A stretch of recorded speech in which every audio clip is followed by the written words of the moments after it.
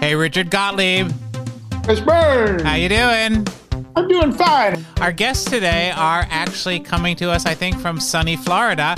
I'm Chris Byrne with Richard Gottlieb, and this is the Playground Podcast. And these are guys I am so excited to have on the show because they are not guys who go around seeking publicity. They don't even like to talk that much, but we've browbeaten them. We've got Charlie Emby and Geoffrey Greenberg, who are the co-presidents and co-founders of Just Play, which has just celebrated 10 years in business.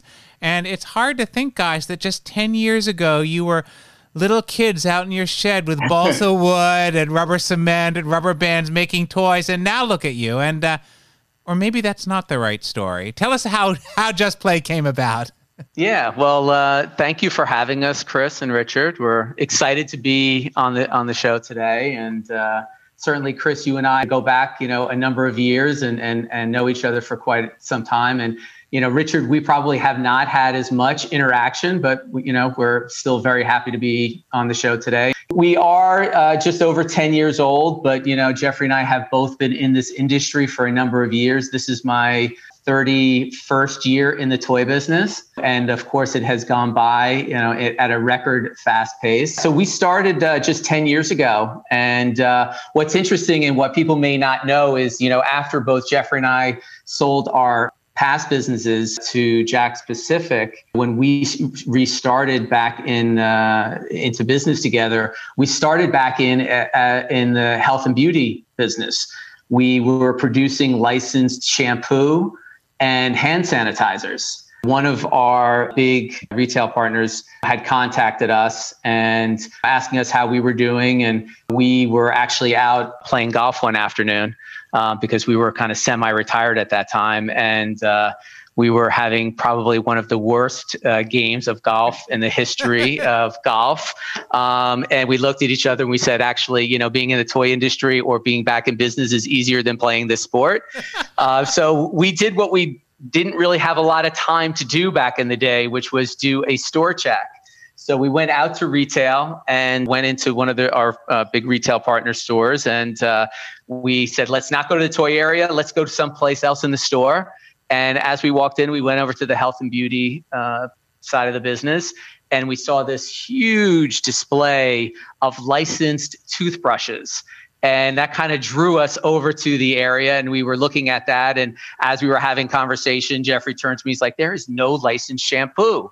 And I think at the time SARS was going on. And so there was a real need for hand sanitizer. And we were like, there's no licensed hand sanitizers. We called the retailer that we were in at the time, and they said, oh, this is, a great opportunity for you guys to get back in business. Come down next week.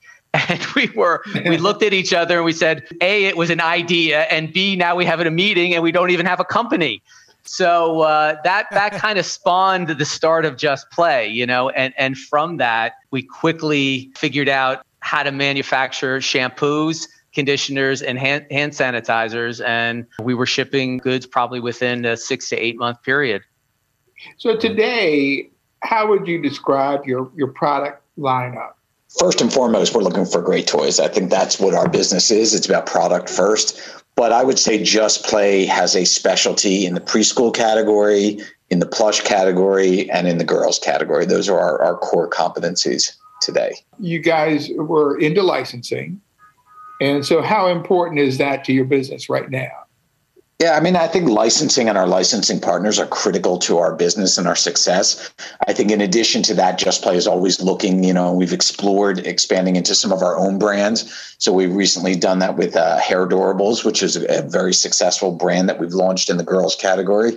So I think that's something that Just Play looks forward to in the future. But at our heart, we will always be partners with our, critical licensing partners. Okay. I'm just holding up and showing Chris and Richard a Slinky. That's right. Another big venture that we went into this year. And, we made that acquisition, a few months ago. It has been incredible. It brought us the ability to have U.S. manufacturing, which we didn't have previously. But it also gave us the ability to buy a brand that was 75 years old and in, the Toy Hall of Fame. We're producing and shipping out of the U.S. We've employed most to all of the people that were there previously and then some. So it's been a really interesting experience. We will continue to go down the road of looking, for our own IP, but certainly our heart has always been with licensed product, and that will still always be a big part of our business going forward as well. You also just acquired Shrinky Dinks. That was in the same acquisition as well. Yeah. So that we're actually reworking that product line right now. We've got a lot of newness that will be coming out as we start coming into the back half of 21. That has also been a brand, obviously, that has, a tremendous amount of integrity and has been around for a number of years that we're happy to relaunch as well. Let me ask you, this has been a fairly weird 10 years. As businessmen who've been doing this for a while, when you look back over the 10 years, what did you learn from it? At the essence, in order to weather a storm, you have to have strong support. And I think we've had great support with our teams. I think that we couldn't have done it. Every time we thought we were beaten down, we thought Toys R Us was they're out of business. How are we going to replicate it? Our teams rallied together and they came up with great new product. We looked at, in the middle of COVID and we said, business is down in March. Are we ever going to reopen? Are stores going to reopen? What are we going to do? How are we going to work in an environment where people are not in the office and we can't meet with everyone?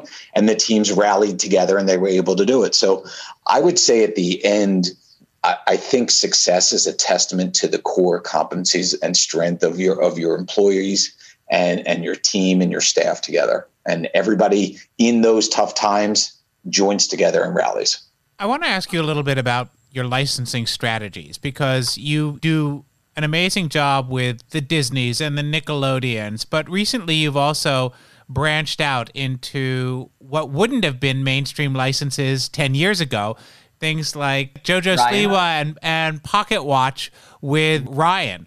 Mm-hmm. How are you evolving to meet the demands of an evolving market? We've taken a lot of time as an organization to look at what's going on in the marketplace, evaluate what's going on in the marketplace, have conversation with retail, not only from a North American perspective, but also from a worldwide perspective. We take a lot of time and just see where trend is going as well in not only our industry, but other industries. And we use all of that as we start looking at these different opportunities. But you're 100% right. Who would ever think that Ryan 10 years ago, we probably wouldn't have looked at something like that back then. It's the evolution of our business. And if we're not looking for new opportunities and new ways to bring product to market the way people are consuming entertainment today, then we're going to be in deep trouble. So I think as we started looking at our license portfolio and we started to get into some of our own products, we have really taken a tremendous amount of time at looking at different opportunities within the industry, the entertainment industry. And that, happens to be YouTube is, one, opportunity. And there's many more that are out there right now. So I don't want to say it was a conscious decision, but it certainly was something that we were looking at as we saw ratings and the way people were consuming that entertainment. We pivoted in that direction.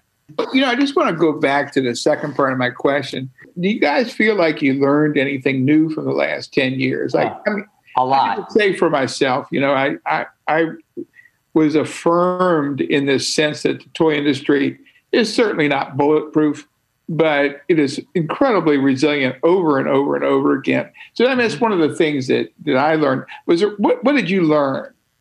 Well, I think we're learning every day how to operate in this new world, of omni-channel retailing. I think that's been critical. If you told us 10 years ago, we probably looked at our business online. It was minuscule. And now it's the huge growth engine of our company. I think every day we learn a little bit more about search engine optimization and how to market to consumers, how to look at it, pick up in store. I mean, I would say even over the last year, our business has been transformed as we focus our business on those channels. I mean, Richard, when Toys R Us, went away, Geoffrey and I sat for weeks and looked at our organization and said, wow, we're going to have to eliminate this part of our organization and this part. And in actuality, what has happened is we've grown almost every single layer within our organization, from product development, creative, packaging. Each one of those areas has actually grown since Toys R Us has left the marketplace.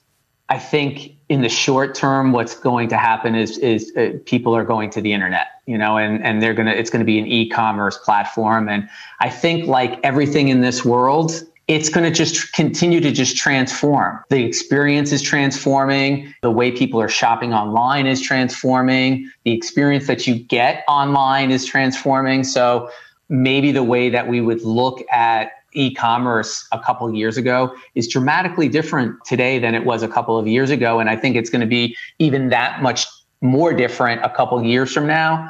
So I think it's going to continue to grow. I think there is a need for specialty toy stores in market. They definitely serve a purpose. A lot of trends come out of the specialty toy shops. It's one of the things that we do during Toy Fair religiously is go down to that bottom floor, and walk down and look for that diamond in the rough. There are people that just don't have the experience, may not have the financial backing, etc. I think that there's still and will continue to be a need for that on an ongoing basis. What that scale is going to be, I'm not really sure. I don't think it's going to grow nearly at the scale as online. I would agree with you. I think that online is going to continue to grow. I think people are going to continue to migrate from those stores, but I think there is still a need for that experience. I think people kind of will crave that. And I think certainly as we exit COVID, I think people are going to crave that interaction and to get out of the house more than ever. So I think that's the time. I think it will be difficult for another toy chain to come into the market at 700 stores. I don't know that we'll see that,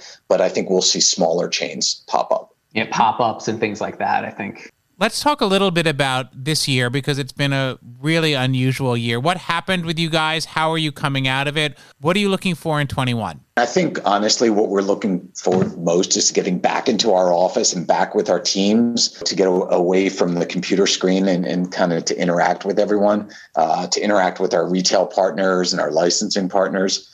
We're looking forward. I think we're going to end the year in a very positive manner. I think toy sales were very strong, much stronger, frankly, than we anticipated early on. I think we're coming out of this in the midst of it. Charlie talked about the acquisition of Slinky and Shrinky Dinks. We made that acquisition. That was certainly challenging for us because we had to operate that business remotely without being on the ground. But I think we learned a lot. We're looking for expansion over the next few years. We're looking to grow our organization. I think this time challenged everybody and made everybody stronger and more efficient at their jobs. I'm thinking back to your comments earlier, and you certainly are a product-driven company. If you had to point to any one thing, it was your relationships, you in the operational side of the business. It really came through for you. Do you feel like you're an operationally based business, or is it just that you appreciate your what you have in your No, I think we appreciate it. I think efficiency is core to our being. I think we are always challenging ourselves. How do we operate in the most efficient manner? But I think creativity is just as important. I think we just appreciate those teams. I think we appreciate our operational teams. We appreciate our sales teams. We appreciate, frankly, the relationships we have with our retail partners, because without them, we never could have gotten business in the first place. They helped us along when we first started. We believe that we're strong partners with them as well as with our licensing relationships. I would also probably add to that, one of the challenges, good, bad, or indifferent, Richard, is that when we look at products, we look at it through the lens of the late 90s and early 2000s from a price point perspective. So we put a lot of pressure on our teams and our factories and all of our negotiation that goes into making our products. So something that may be a $29.99 retail with some of our bigger competitors, we look at it and it should be $20. So that is also, I think, a big difference in kind of how we look at product. And I think you do that while still delivering a really good play experience. That's one of the things that I've always been impressed by with your line. Maybe it's because we have the mentality of a child. Well, we all do, my friend. Just going back to your relationship for a minute, for people who are listening and maybe are newer to the industry, can you kind of just talk a little bit about what does it take to form strong relationships with retailers? Day one, when I got into this industry, one of my mentors said to me, Charlie, God gave you 2 ears and 1 mouth for a reason. And that pretty much is what we tell every single person that joins our organization. It's important that people are listening. Everybody has a point of view about what they think is the right thing. We spend today a lot more time at stores, looking at retail, watching buying habits, looking at the trends. Specifically for us coming in, I think what was really unique is that Geoffrey started in a family business and I was in a kind of a quasi-family business. It had already been sold to Mattel, but I got the experience being at Mattel, working for their LC division in Arco, but being involved in sales and marketing and product development, going to China, working with factories, licensing, all of that. And to the same degree, while Geoffrey didn't work at a large organization, he had all of those same experiences. And today, people coming into it, people get kind of pocketed into, oh, you're in product development, you're in sales. And we try, I think, within our organization to allow everybody to have an opinion and a comment. It may not always be right. It may be right. But I think that's an important thing within our organization and what makes us successful. I would also add to that. I think from a retail perspective, the thing that is most critical about dealing with retail partners is you have to be honest. Things are not always going to go the right way. You're going to have difficult times, difficult decisions. But if you're honest and you're upfront with them, I think they respect you. And I think they will ultimately get through that and you can grow your business together. You mentioned that your proprietary line that you created, Hairdorables, that was a big change for you guys, going from largely interpreting a license into a plaything to creating a plaything from the ground up. How did you guys learn to do that? How did you go about it? And what drove you to want to create your own kinds of toy lines? We were pushed by our creative teams. They came to us and they said they really wanted to do something where they could kind of build something from the ground up. And we worked with a inventor, Steve Fink from Bang Zoom Group, and he presented a concept to us, which we liked. Our team then took that and interpreted, and then we kind of built the whole story from the ground up. And everybody in every department in the company kind of rallied around this because it was something that Just Play owned, and it was something that Just Play thought was really important. And I think everybody got to contribute to that, and it turned out to be a great, great success. So I think it was everyone had their heart into it, but it was fun creating something from nothing and creating the background story all the way through to the aesthetic look and design. COVID and the pandemic have really accelerated things that were happening already. Things like the move to home entertainment, the move to more online buying. Do you guys see any other trends that have been accelerated by the pandemic? Certainly from the streaming platforms. I mean, look at Disney Plus. I mean, that alone, to have within a year to have 86 million subscribers, I mean, is a staggering number. So I think that's been accelerated. I think the move to online has been accelerated. And I think those consumers who weren't as comfortable buying online certainly became much more comfortable buying online. So I think that's certainly a trend that's going to continue, as well as differentiation amongst retail strategy for retail channels. I mean, I think the value channel is going to continue to grow. Yeah, the only thing I would add to that is the long tail with Disney Plus. We're going to do more business in dock this year, probably than the previous 2 years. It's incredible what has happened by having that streaming service available on Disney Plus, and it will be a big part of our line going into 21. So it's definitely had a major effect on product and the way people and people's buying patterns. One of the things it sounds like you're able to leverage is what I always call the mass niche, which is you have discrete audiences for different properties, but because they have so many options, they may not watch 4 of them, but they'll buy very deeply. Is that something you're seeing? Every company wants to make their items work much harder than they're currently working. It's something that we're looking at all the time. But I think every time that we look at it at the end of every season, as we're planning our next year, we always come back to the same place, which is differentiation is kind of what wins in the marketplace, and the channel distribution is really critical for us, whether it's for value or online or just bricks and mortar. We're looking at all different channels every single day. How do you guys see your strengths? I mean, you're partners, and you can't both be good at the same things. That never works out well. Mm-hmm. So what are each of you? I'd be interested to know what you think your greatest strength is. Yeah. So, I mean, early on, it was a learning, because, obviously when we were part of Jax, Geoffrey and I knew each other, but worked not as partners, but as people within an organization, so we weren't working together day in and day out.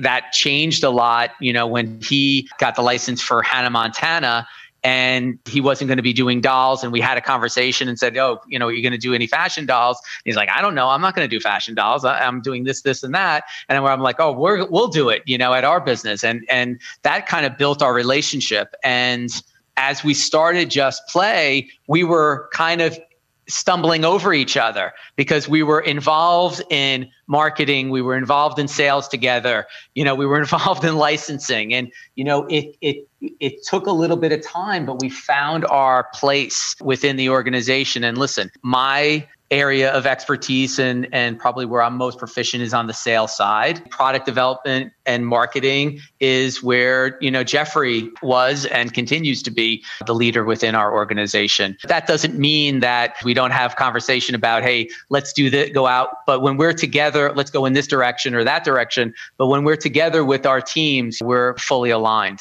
What are your growth plans? I think one of our key areas of growth is international. It's something that we opened an office in Europe as well as an office in Australia during the pandemic. So that's certainly an area of growth. In addition, I think another area of growth is for us from the online channel. So we are expanding. We're looking for people. We're growing that business from a creative standpoint as well as from a search engine optimization and marketing. And we're growing our creative teams. We're always looking to expand into new categories. So even during this difficult time, we've been adding staff and to our teams and to our organization. So if anyone's out there, we're always looking. One of the things that we've certainly seen in the last few years has been a dramatic change in marketing. You've talked about being online, you've talked about digital marketing, you've talked about different ways to reach your consumers. How have your strategies changed, and how will they be changing as you move forward? The biggest change for us is that in the past, most of our marketing used to be done on linear television. And I think that alone is no longer sufficient. So it's a combination of linear TV, of working with digital influencers, of working on search engine optimization, of working at retail channels. How do we retail promotions? When people really get back into the stores, how do we promote at the retail level? So it's not a one-stop solution anymore. I think you have to be everywhere, and you just have to focus it on those moments in time when you do your marketing. So I'm going to ask you the question we ask everybody now on the Playground podcast. We're going to ask you to tell us a secret. Yes, we've talked about this question, Chris and Richard, and I think we've said a number of times during this call that we're very efficient, entrepreneurs. But we had a program with a retail partner that didn't work out. It was a doll line that didn't work out, and we had an opportunity on a celebrity doll that went into our line a few years ago, and we took the opportunity to restyle that doll that already existed into this celebrity. And it has been a very, very successful program for us over the last 3 or 4 years. I will tell you that after a 3 or 4 month period, we did retool it, but it enabled us to close a deal in January and have the product out in May in store. Okay. And Richard, with Chinese New Year, that is a very quick turnaround to get a celebrity fashion doll out into market. But yeah, that would probably be our one little secret, that we brought a product line out within a 4 or 5 month period, utilizing maybe some old tooling, but certainly updated it once we were out in market. It's not the first time that body parts have been swapped in order to meet market demands. So Geoffrey Greenberg and Charlie Emby, co-presidents and co-founders of Just Play, two guys that I certainly admire what they've done, and we certainly appreciate the fact that you spent the time with us today. Thank you so much for being with us. This is the Playground Podcast, and we'll be right back with the end cap. And now we come to the part of the show that we call the end cap, where Richard and I talk about timely issues in the toy industry, and probably nothing more timely right now than the planned May New York Toy Fair has been canceled. So we are not going to be gathering as an industry in New York City until 2022 now, so it looks. And there's still hope for October in Dallas, but this is part of the whole changeable nature of what's going on in the toy business right now, and everybody's trying to ride out the storm. I'm really looking forward to see some of the figures coming in over the next few years, how we finished up in 2020, and which leads me to our topic for today, which is the state of bricks and mortar retail. Chris, I thought there was something very interesting that happened. I have not heard about any major investment on the part of any retailers in expansion in the U.S. of their bricks and mortar footprint in the U.S. in 2021. But I was interested to read that Lego is expanding dramatically its physical bricks and mortar presence in China. They plan to double the number of stores they have in China to 300, which will be in 85 cities. And I think it's an interesting compare and contrast. And a good point of discussion is, why is Lego making this investment in China? I do think it has a lot to do with how consumers interact with products and retailing in China. Cast your mind back to when we spoke to Jo Hall of Toys R Us, and she talked about how going to the store was such a cultural event for families on Sundays, and that Toys R Us in Hong Kong especially. So I think that expanding that throughout the nation gives people a destination for those Sunday family outings. Kids can go hands-on. It's a great way to immerse them in it. And of course, there's a big population that is going to be serviced by this. I think another reason, Chris, is just the sheer scale of the market there. I looked before we came on the air here, and our births in 2018 were 3,800,000 roughly. And that same year in China, it was 22 million, 7 times the number of births. So this is a huge market that is dramatically underdeveloped, certainly as far as the West is concerned. And it is one in which, due to the fact that they increased the number of children a couple could have to 2, is just a dramatically expanding market. And I think Lego sees that and wants to get ahead of everybody else. I think so. And I think Lego is particularly well suited to the Chinese market in this way. It's hands-on. It gives people an event. It is ostensibly an educational toy, a STEM toy, as kids plan and build. And it's also a big Western brand. And as we've talked in the past, we know the power of those brands within China and how much they want those brands. So I think it's kind of a trifecta of aspects of Lego that will be really appealing. And, oh yeah, it's really fun. As you talk, my mind goes back to you and I actually being at a roundtable meeting with a group of Korean, Chinese, and Japanese toy industry people. I think there was about 30 of us in the room. And you brought up the subject of alternatives to Lego.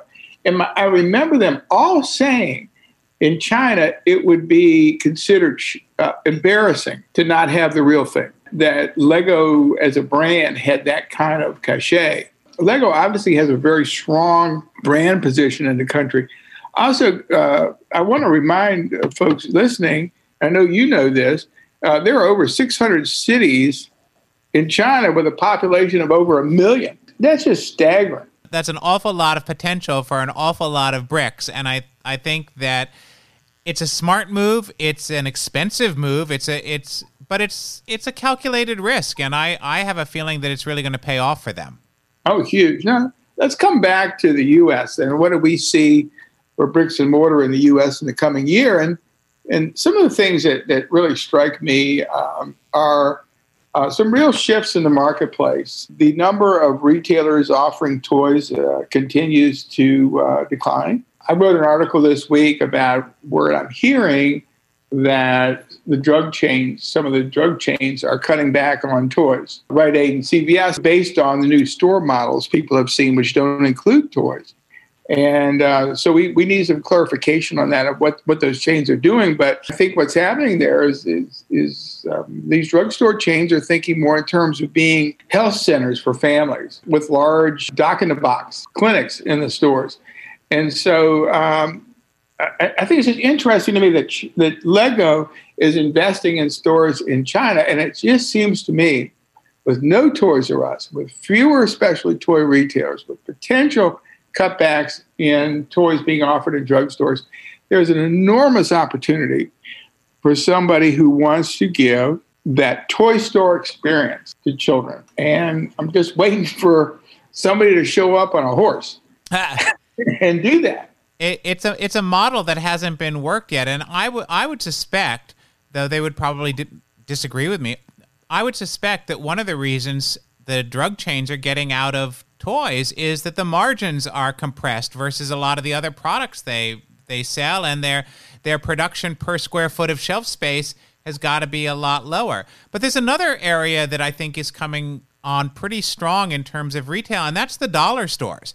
We've seen companies that are doing lines specifically for the dollar stores. And as more and more people shop there, especially when you get out into rural America, they are more accessible to a lot of people. So I do think you're going to see toys designed specifically for that channel, not just toys that didn't sell in other channels being placed in the dollar stores. What concerns me is that even in the dollar stores, the range of toys that are available are just not represented at retail in the United States. When you go to Europe and you go to the big trade shows, and you see the awe-inspiring number of companies that are out there, that there's just a real opportunity for a toy company, a retailer like the Entertainer and Smiths in China, and like Mastermind Toys in Canada, that come into the U.S. and provide consumers with curated toys that have value and that are not something that end up in a landfill. And I think culturally we're going to see what happens as we come out of this pandemic, and the market, which has not been very hospitable to something like that, may in fact be more conducive to that kind of a store, more of the specialty stores, more of the interactive experience store. We've seen some people try to do experiential marketing, but nobody's found a way to make it work as a business model yet. So we'll just have to see. To me, Chris, the greatest experience is to walk in a store and to stand there and think, in this store, I'm going to see something today I never thought I'd see. And that is the enchantment of a great toy store. And I hope we see that. And I hope we see some retail investment in the United States in the business of toys. I certainly hope so as well. And we'll leave it there for now. This is obviously a big discussion we're going to want to continue over time, and we would welcome your comments as well. This is the Playground Podcast. I'm Chris Byrne with my co-host Richard Gottlieb, and we are brought to you by global toy experts, The Toy Guy, and marketing and media company Chiscom. We will see you next time.